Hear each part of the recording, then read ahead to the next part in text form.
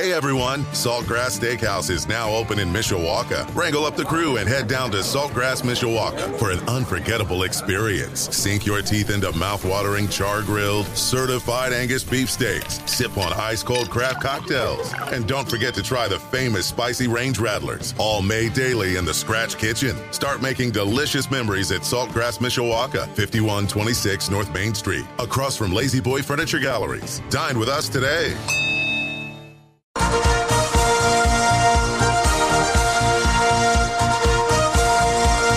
Maybe. Yes, sir!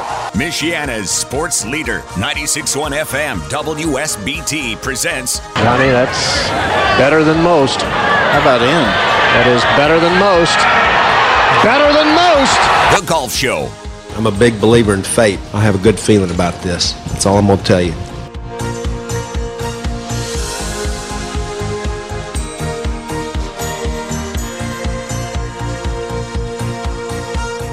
I'm John Hoffman in for Darren Pritchett on the Golf Show today on Michiana Sports Leader.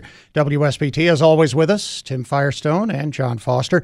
Gentlemen, welcome. That was a fun weekend last weekend, watching the Masters. That was one of the best Masters, and I say that every year, but it really was this year. That was a lot of fun to watch. Yeah, I enjoyed it. It was really great. Those guys know how to put on a show. Yeah, they really do. It was great to see the camaraderie between those two. You felt like they were really rooting for each other, yet they were really Yet they got a lot of criticism from Stephen A. Smith, who's a golf expert. Oh yeah, that's who I take my right. Yeah, the next day he's just hammering them, saying they're not athletes. They were kind of rooting for each other there. Well, what's wrong with that? Nothing wrong with that at all. Nothing wrong with that. It was great fun to watch. Now, Sergio obviously got a big monkey off his back.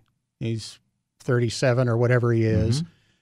Been around for almost 20 years and had not been able to win a major until now. So what does this mean for Sergio?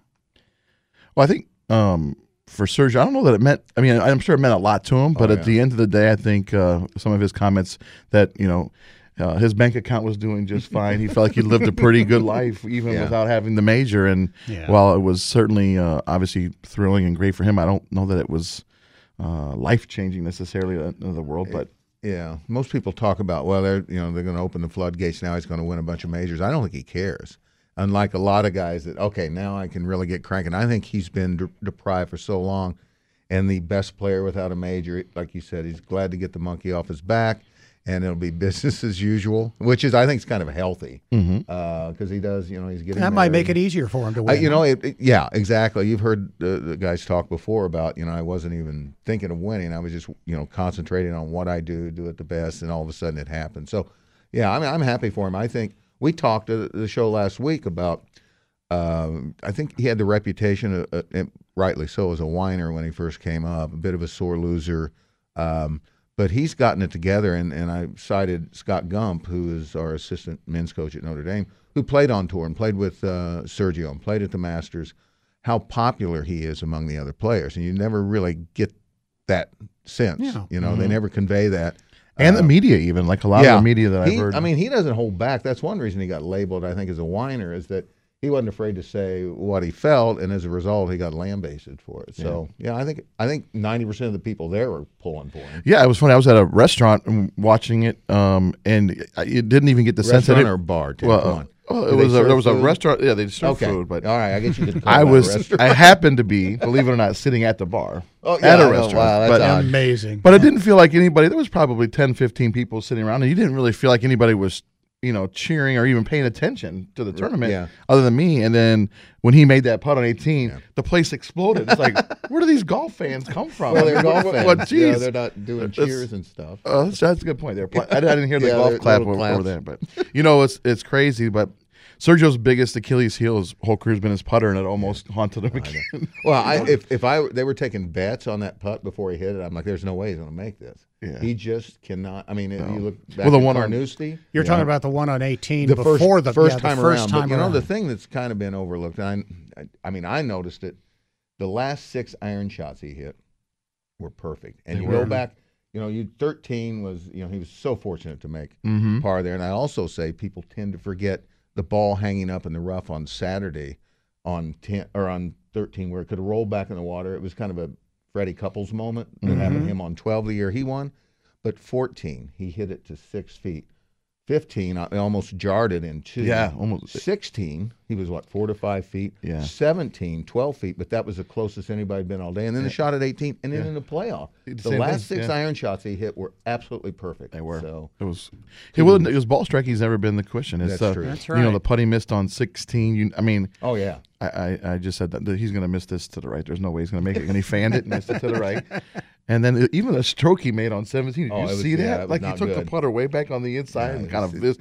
It was a 12-footer. He left it 4 feet short. Yeah. So No, it wasn't pretty. But I'm happy the guy won. And you remember they were talking about Crenshaw and him play together at Austin Golf Club the week before. I couldn't figure out why he would have been with Ben in Austin. Well, his girlfriend played at UT. Okay, and her parents lived there, so he was visiting his parents. her dad played quarterback. Yeah, he was a quarterback, and her, I think her grandfather was an athletic director at Texas. So Ben went out and played with him and made the comment he's never seen anybody strike the ball better than Sergio. And Ben seems to have a penchant for picking winners like that. So I think the Crenshaw magic rubbed off. Now, I got to talk for a minute about Justin Rose and the fabulous round he played other than that tee shot on 18 in the playoff. That was really the one bad shot I saw him hit. And what can you say? Than Sergio, I think. I mean, I know the score was the same, but early. I mean, when they made the turn, I thought there's no way Justin Rose is going to lose this thing. He was doing everything right. And I don't know if he got rattled or it's just golf, but it had to really bug him a little bit. Like on 13, he probably thought he had it at that point. And to see that turnaround and Sergio to make par, I think was all the difference in the world. So Yeah, he's a great player. Great ball striker. And he's not good putter. unpopular. I think they were saying people were rooting against him. I'm not so sure they were necessarily. He's not an unlikable figure. He's really a good dude, I think. But anyway. Let's talk also about Jordan Spieth for a moment, because he went second the last couple of times. And once again this year, number 12 got him. What can you say about that? I say it's different than last year because he wasn't going to win this year. I think it was a little bit I don't really care type of thing. I mean, I know he tries all the time, but it was a little bit different because it really didn't mean anything this year. He wasn't going to win anything based upon the way he was playing, but also it didn't seem to bother him a whole lot either. No, I mean, that's golf, though, too. I mean, some days these guys, you get it going and you get into a groove and you get into a rhythm, and some days it's just not there. And most days for John and I, where it's just not there. Right. But for these guys, sometimes you just don't have the mojo. Yeah, and even Tiger in his prime didn't win them all. No. Right. Or even finish second in them all. So It's a hard game. it is a tough game. Rory McIlroy sort of came from way back to finish for another very respectable finish, but he was pretty well out of it when that happened. It was interesting. He got very little coverage. I know. Yeah. It was weird. Even when he was I was a little surprised by playing that. well, you didn't really see him because I thought going into that day with the group of with Jordan Spieth and Ricky Fowler, I thought we wouldn't see anybody but them. Right. But they shot themselves out of it pretty quickly. But, yeah, I can't tell you how Rory played or what the issue was. I didn't really see him in the early rounds just based on – I think Rory is becoming the new Phil Mickelson. I mean, he is so explosive and can make birdie after birdie after birdie, but then he's, double here, bogey here, and he's kind of the exact opposite of a Jordan Spieth who's more Mr. Consistent. But he's got I would still say to this point in time, he's got the most firepower on tour as far as just going low and being able to really shoot a number. But he can't keep any kind of consistency. The consistency is the hard part, as Phil. Yeah, exactly. I also see a little bit of a flashback when I look at him.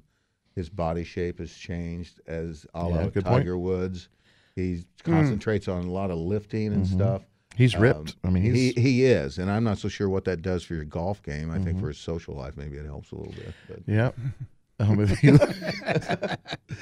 No, although his bank account can make up for about anything. Yeah, that's right. He could look like Colin Montgomery and not have any issues.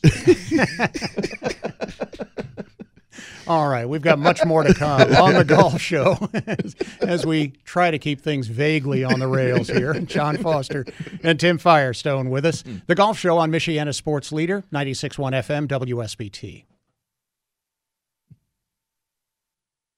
And welcome back to the Golf Show on 96.1 FM WSBT, Michiana Sports Leader. As always, Tim Firestone and John Foster with us here. I want to talk about the par threes at Augusta a little bit. And, John, you obviously have some experience with that. The traditional final round pin placement was used at 16 on Sunday, letting players to kind of go off that bank and just roll the ball down near the hole.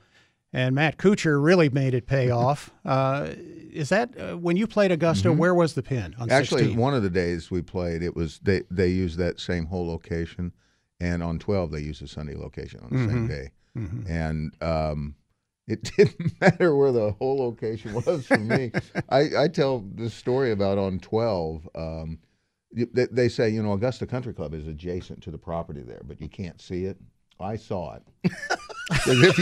If you hit it 20 yards over the hole and you're up on the side of the hill and the azaleas, you peek, you can see the 10th green at Augusta Country Club. So I want to correct everybody when they say that.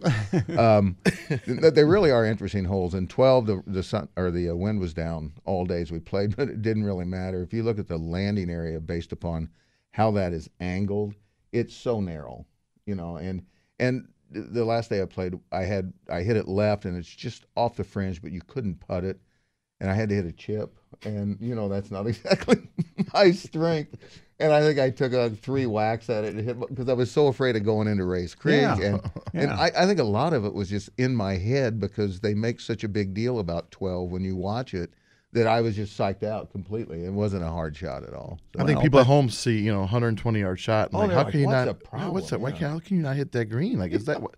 It's like 17 at Sawgrass. It's a 130-yard hole. But it's angled, right? It's angled, so the landing area actually is much smaller than Sawgrass. The length of the shot makes a huge difference. What direction you hit it, right? Absolutely, and also the wind does swirl down. Oh boy, it's so interesting about Augusta, where there's not another golf course in the country other than one's home course where, John, you could say number 16 at Augusta, and everybody knows what it is. That's what I think the popularity of that event is, that it returns to the same place every year. Now, Sawgrass does. I understand that. Everybody knows that golf course, isn't it? And they get 18-hole coverage, as used to be. They would come on at 4 o'clock and get the last 2 hours, right, back when you and I were somewhat young. When I was somewhat young, I could just see a camera shot, and I know what hole it is on the back 9 for sure. No, absolutely right. Yeah. So it was really cool. I mean, I just can't say enough about the place. And it wasn't hard. I mean, the putting was hard, but it's such an enjoyable golf course to play if you play the proper tees. Yeah. I did. Is there a flat lie anywhere on that course? Not really. On some of the greens, at least your lie's flat. There's still undulations, but tee boxes are normally flat, and that's about it. That's it, huh? As television technology has gotten better, I think people can see more and more of the undulations and the elevation changes. Didn't you go down and watch it one time? It's still, you still everybody can. Makes. Holy cow! Number 10's the one that struck me the most. I mean, it's downhill, goes on the But when you're out there and you're walking the golf course and you're out there, it's like, you have got to be kidding me. Amazing. It's like, it's incredible, the different elevation changes and undulations even on the green. So it's a scary, scary golf course to I mean, just when looking at it something's on TV. Yeah. I mean, if they grew the rough up there, that could really be an interesting event. Well, obviously, and they've never done that, and they won't, I'm sure. I don't think. That's just not what they're about. Right. That's not what the golf course is about. Yeah. But anyway. All right. So 16 and 12 are obviously the marquee par threes, but there are a couple of the others, other two too. are really hard, by the way. Are they? A quick word about them. Go ahead. 4 and 6. Yeah. They've lengthened those to where 4 now is 220 or so. Yeah, when I played it, I don't know, it was 8 or 9 years ago. It was, and we were playing the championship tees at 170 yards. And there's nowhere on that green where you can get a good look at the hole, no matter what the hole location is. It's really hard. And then you go to 6, which is okay. It's a little bit. I would draw a corollary to number 3 at Timmy's course with the 2 tiers. If you get on the wrong tier, when it's below, you see they make birdies and stuff, but it's usually back right. On Sunday. And to get on that right level is really hard. If you go long, I mean, there's just no way you can keep it on the top tier. So anyway, those are really hard holes. I think they'd be a lot more popular and a lot more recognizable if they were in the back nine, obviously. Yeah. But they're a lot harder than either 12 or 16. Yeah, but the point of Augusta is that there are birdies to be had on the back that's nine. right. It's designed that way. Yeah. That's part of That's the why attraction. we always get a good show. That's why we get a good show on Sundays. No it's because somebody's going to go low on the back nine. I didn't, but yeah. No. Nor the front nine, You man. notice I'm You went keeping low on the my 19th mouth. hole. I went low on the par 3, though. I had a lot of greens there. Well, Kuchar, of course, Kuchar put the ace in. Beautiful shot. It sort of reminds you of the Nicklaus shot that, be right, it is. And it was. But, with that hole, if the hole's not on the Sunday placement, it's a very different hole to play, isn't it? Exciting, yeah, because they can never get the ball close, and that That front right position is almost impossible, and even that back right's tough too. Yeah, so there's a reason they go back to that every Sunday. And there's usually a hole in one almost every year. It seems like last year. Remember the one that Ricochet? Who I forget who that was. There was one year where they had three aces in one day there. But I'll tell you, Matt Kuchar is a sponsor's dream. I don't know. Did you see the interview after the round? No. When he said, by the way, could you see the Bridgestone logo?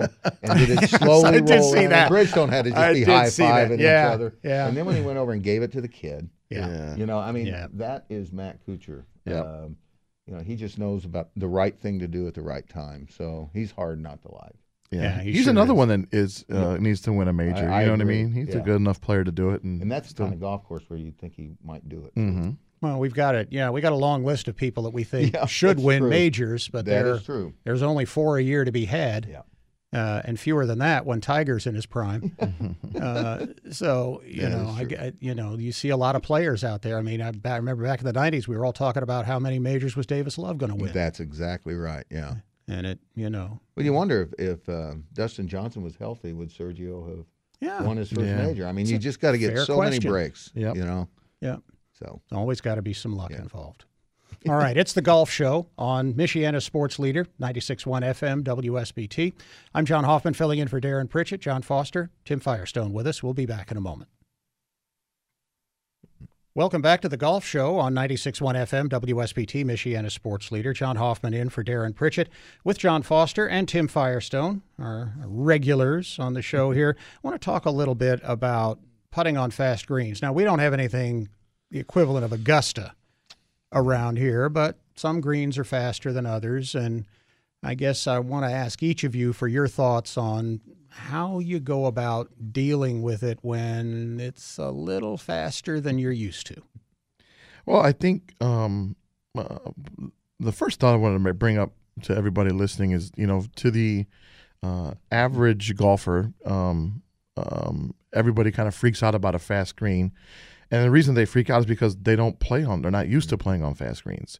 The PGA Tour players play on fast greens every week. Is Augusta a little quicker? Probably, but they're used to that. And I think, amateur golfers here aren't used to that. So when they do get a chance to play at a golf course with fast greens, then it really kind of freaks them out. So I wanted to make that comment before starting about the actual technique. But I think at the end of the day, and the technique is it's going to sound stupid, but just hit it softer. I mean, it really is about feel. And Gee, thanks, Tim. Tim's right. I can't tell you to change your grip. You don't want to change your grip. You don't want to, hit it off the heel or use a different. I mean, there's all those. You just need to get used to the speed and hit it softer. If you watch any week on the tour, but especially at Augusta or whatever, watch the length of the backstroke on the putter for most professionals. Mm-hmm.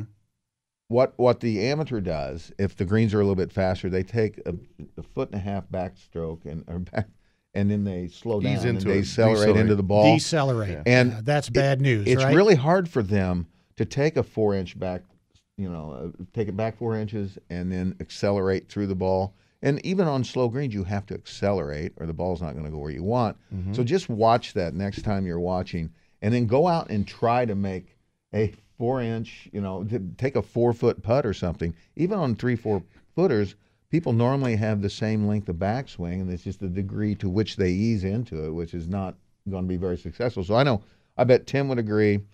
I would much rather play on fast greens than than the slow ones. Because if you think about it, the margin for error on a 4-inch to 5-inch backswing versus a 12 to 14-inch backswing, what are the odds you're going to hit the ball squarely with the right acceleration? It's a heck of a lot easier, and then just you got to pick the right line and not be afraid of having a 3-footer or so coming back. So. Yeah, that's a good point. I think a lot of amateur golfers are just worried about making sure they get it close. They don't have to have it hit another 3-footer where, these guys, and good players, they make 98% of 4 and 5-footers, then they're gonna hit the putt like they want to make it, and they may go 3 feet by.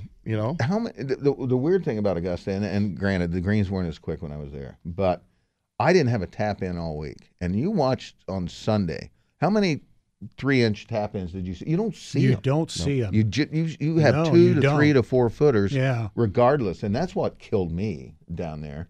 I mean, the number of 3 putts I had, I can't imagine, and they weren't because, I had 45 footers my first putt.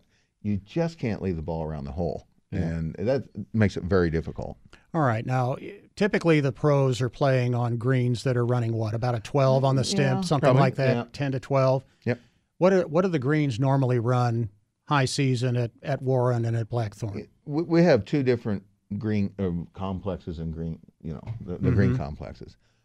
If I go to 11, we're looking at 5-hour rounds. Because of the undulation in our green. And again, the local amateur golfer is not used to playing on. Sure. And the size of the greens, too, because you don't hit as many greens at Warren as you do Blackthorn, so the chips are more difficult on a fast green. So we're good at 10.5. Even for collegiate events, we'll go near 11. The USGA, and we've talked at length about this, even for the Senior Open, we're not going to go over 11 because it becomes goofy golf at that time. Tim's got a totally different animal out there. But we still try to keep it the same thing. I mean, we find a direct correlation of pace of play based upon speed of greens. Like, for example, we've hosted college tournaments where we tried to really get them going, and we had them 12 and a half.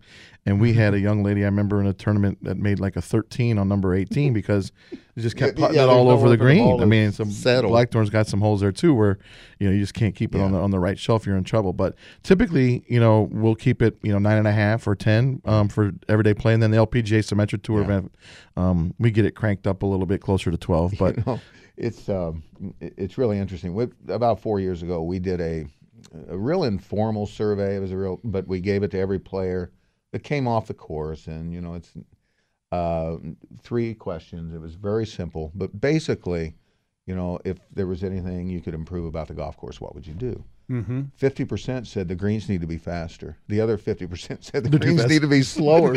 And Tim and I deal with that all the time. If that's what they're complaining about, I'm good. If that's the only thing they have to complain about. But invariably, you get people that like fast greens, you people that don't like them, and there's nobody said the green speed was perfect. You just never hear that. The other problem too, and John and I have, is that Augusta National plays probably 8,000 rounds a year, maybe most, maybe less. Yeah, good point. You can't keep greens at 12 and 13 when you're doing 30,000 rounds of golf. It just something's not gonna work out there. You won't have any grass left. So that's the other reason. It's very stressful. Yes. The way around it, to a degree, is a roller. We've purchased rollers, and that helps because it doesn't stress the grass out, and you'll pick up a foot or so for every time you roll it. But to Tim's point, the footprinting and the traffic on the greens, the grass is already stressed when it's mown to, 1/16 of an inch, as most bent grass is. We just can't do that. Yeah. Well, I remember I was in Memphis for a number of years, the PGA Tour event down there. Yep. They had bent greens for a long time, and the heat would just kill them. The course was the greens were so soft because they had to keep them watered to keep them alive. And finally, they decided to go with Bermuda greens. And when they made that change, the course automatically got about 5 shots tougher for the pros. It's interesting. My brother is a member at TPC Southwinds, where they play the FedEx now in Memphis. Love that course, by the way. It's a great golf course. It used to be a bad thing. It's like, God, we had to go to Bermuda. But the new varieties of Bermuda. Not as grainy. Oh, my goodness. And you can get them much faster, and you get bent greens. So that's come a long way. But back when you were talking about, John, I'm guessing it was like they were resigned to the fact that they had to do Bermuda because of the grain and everything Tim referred to. But anymore, it's not a bad thing necessarily. Well, it's certainly. I mean, it's improved that course a lot. Yeah, absolutely. In terms of the play. The other thing I wanted to mention to you guys is a comment I heard from Lauren Roberts a number of years ago, who was, of course, one of the great putters on tour in his prime. The boss of the Moss. That's right. The boss of the Moss. And they asked him to coach amateurs on putting, and he just had one sentence: grind on the speed. Okay. That was his comment. Just grind on the speed, because if you get the speed right, if the line's off, you're still only going to be a foot or two from the hole. Yeah, I mean, I listened to what Lauren Roberts said. Incredible source.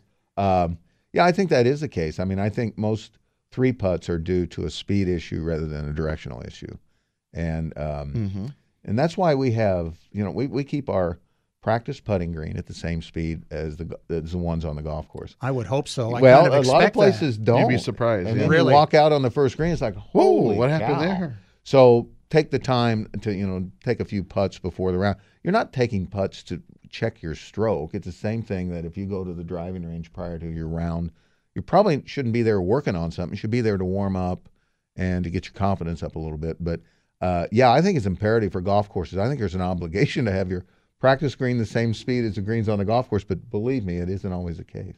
Yeah, that's pretty scary. And when you...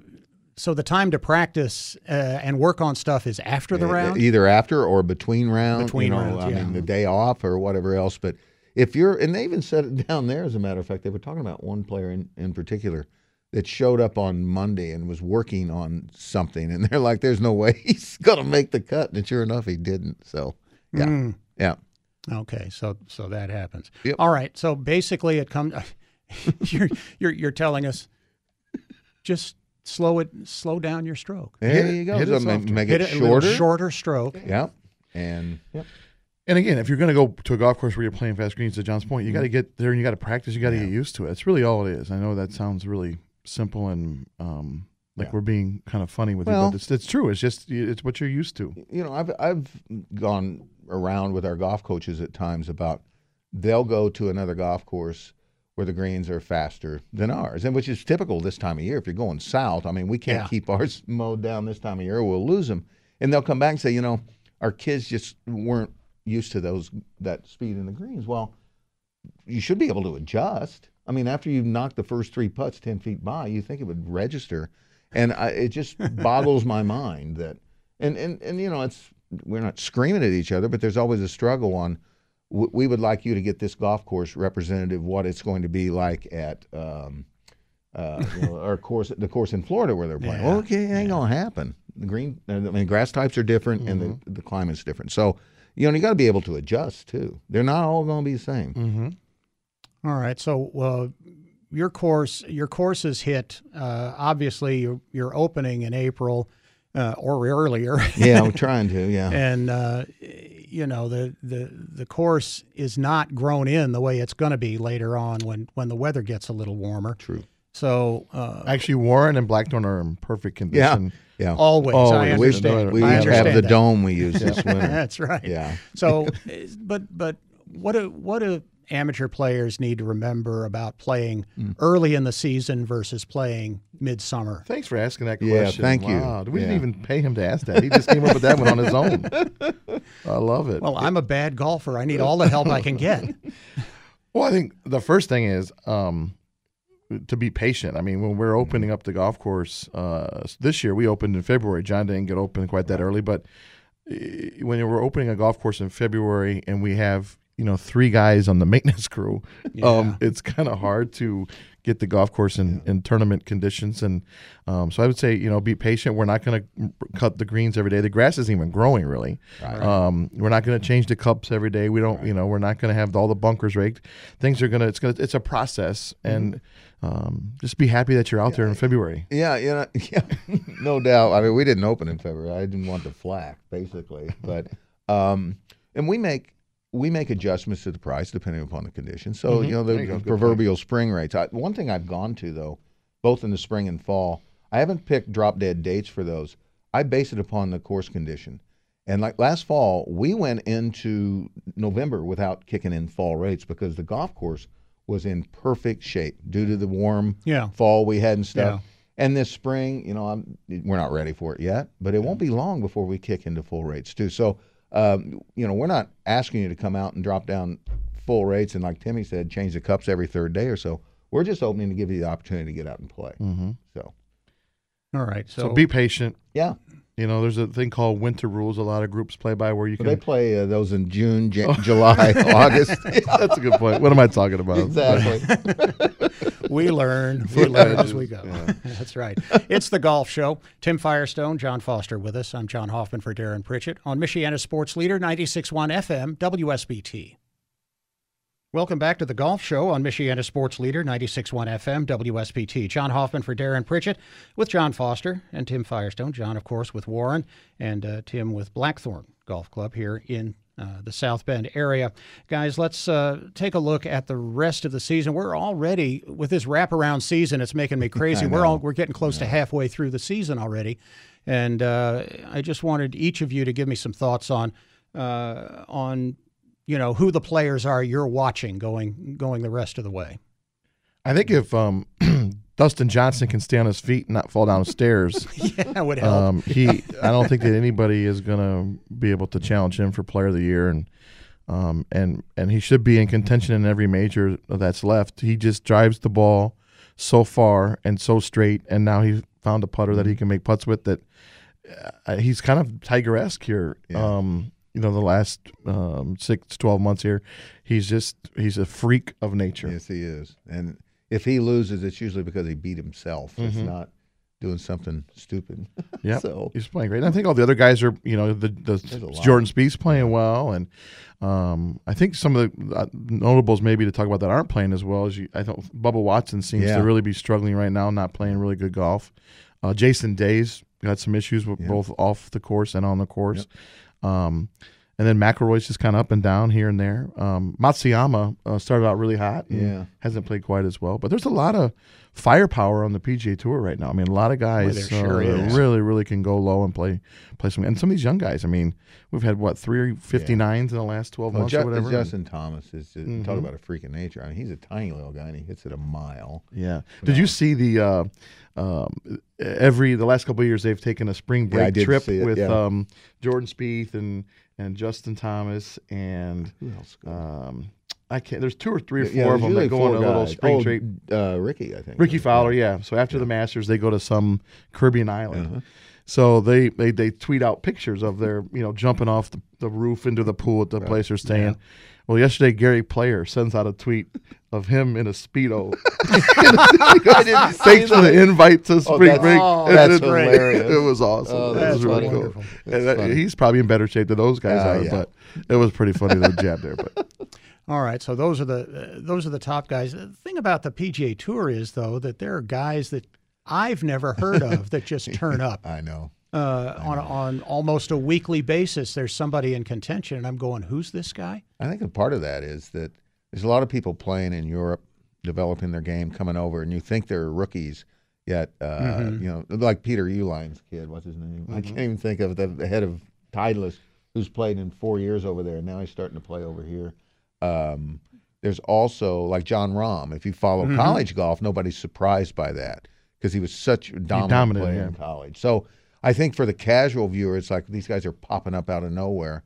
But I think for people that follow golf intently, there's not as many surprises necessarily. But to your point, John, there are just a boatload of people that can play. And it's much deeper than it used to be. I don't care what anybody says. Yeah, no doubt. Yeah. You say the tour is a lot deeper. No I mean, doubt. how is there sort of a line where you sort of saw it getting tougher? Is it just sort of been a gradual process over the last 20, 30 years? I think it's gradual based upon things such as, Tim's 6 years old. Okay, I'm going to concentrate on golf. And we see him in junior events and everything else. So they spend their whole preteen years playing in HAG events across the country. Then they go on to college, which is a great free way to hone your game. And by the time they get to the professional ranks, nothing seems to rattle them. They've played golf every day for the last 10 years. I mean, that wasn't the case back whenever. Right. Like Jack Nicklaus played 4 sports. And Tim and I both played other sports unfortunately, we're better at the other sports than we're with golf. But I think maybe that's it, John, is more specialization. Yeah. Uh-huh. And the fact that there's better nutrition, there's better equipment. How big a difference has the equipment made? I think it matters a lot. I think more so than the equipment, it's the what's the word I'm looking for with the TrackMan and the technology to analyze what's happening in the golf putting the right swing. Equipment in your hands, and then from that you can put the right equipment in. I don't care how great a driver you have. You got the wrong shaft in, it's not going to work for you. Yeah. So I've been amazed at what you can do with a TrackMan to change people's game. Basically, it'll tell you what's wrong with them. They spin the ball too much. They're hitting it too low. It's just amazing. And I know enough when I use it to be dangerous. I really would like to know more about it. But yeah. The thing that strikes me, I've been seeing some of this stuff about Jack Nicklaus that's running on Golf Channel right now, and you go back to when he was a young guy, and he was hitting those 340-yard drives, and I think what was he hit? What ball was he hitting? What club was he using to do that? It's amazing. It's incredible. Well, a couple things. Yes, it was incredible. He was that much longer than everybody else he was playing with. But the reason I think he was hitting those yardages was the irrigation. Yeah, there wasn't. There was no irrigation. Hard as a rock ground, lots of countertop roll. was part of it. I don't but think still, the carry he was still 40 yards longer than anybody else he played with. So, yeah. And if Jack would have been in this era when he was in his prime with this technology, he probably would have been the longest player on tour too. That's true. That's a really good point. But I did see he would hit his. Again, it's probably a lot of its roll, but he hit a 1-iron 285. Yeah. That's incredible. Yeah. It really is. Is. I could do that on a runway at an airport and it wouldn't go 285. So.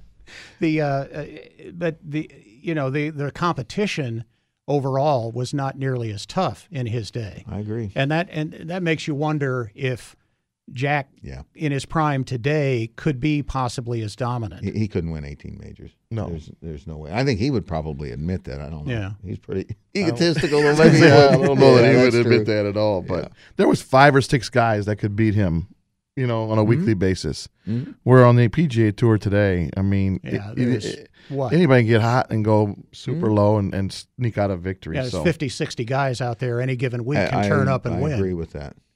Yeah. So it's a different world.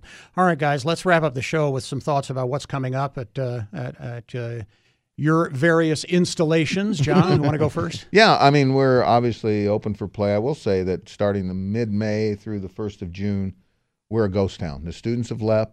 It's a really great time to come out.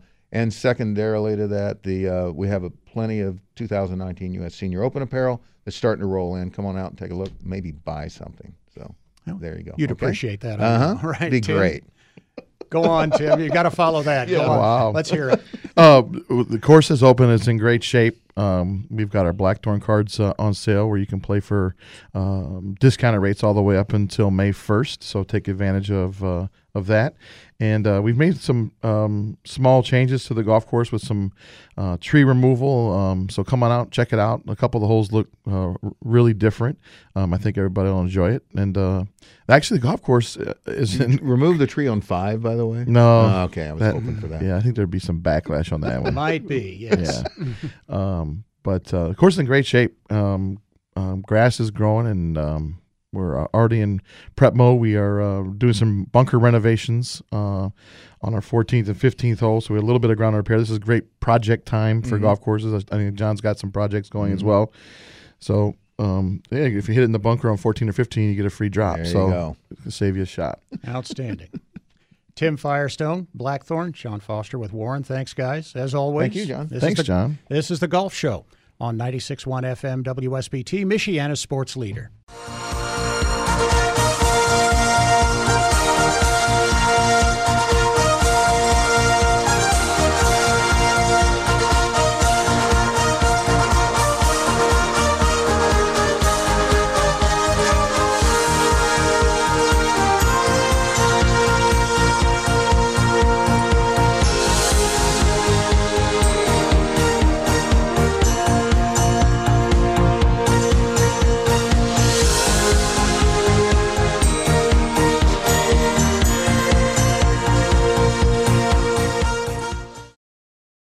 everyone, Saltgrass Steakhouse is now open in Mishawaka. Wrangle up the crew and head down to Saltgrass Mishawaka for an unforgettable experience. Sink your teeth into mouth-watering char-grilled, certified Angus beef steaks. Sip on ice-cold craft cocktails. And don't forget to try the famous spicy range rattlers, all made daily in the Scratch Kitchen. Start making delicious memories at Saltgrass Mishawaka, 5126 North Main Street, across from Lazy Boy Furniture Galleries. Dine with us today.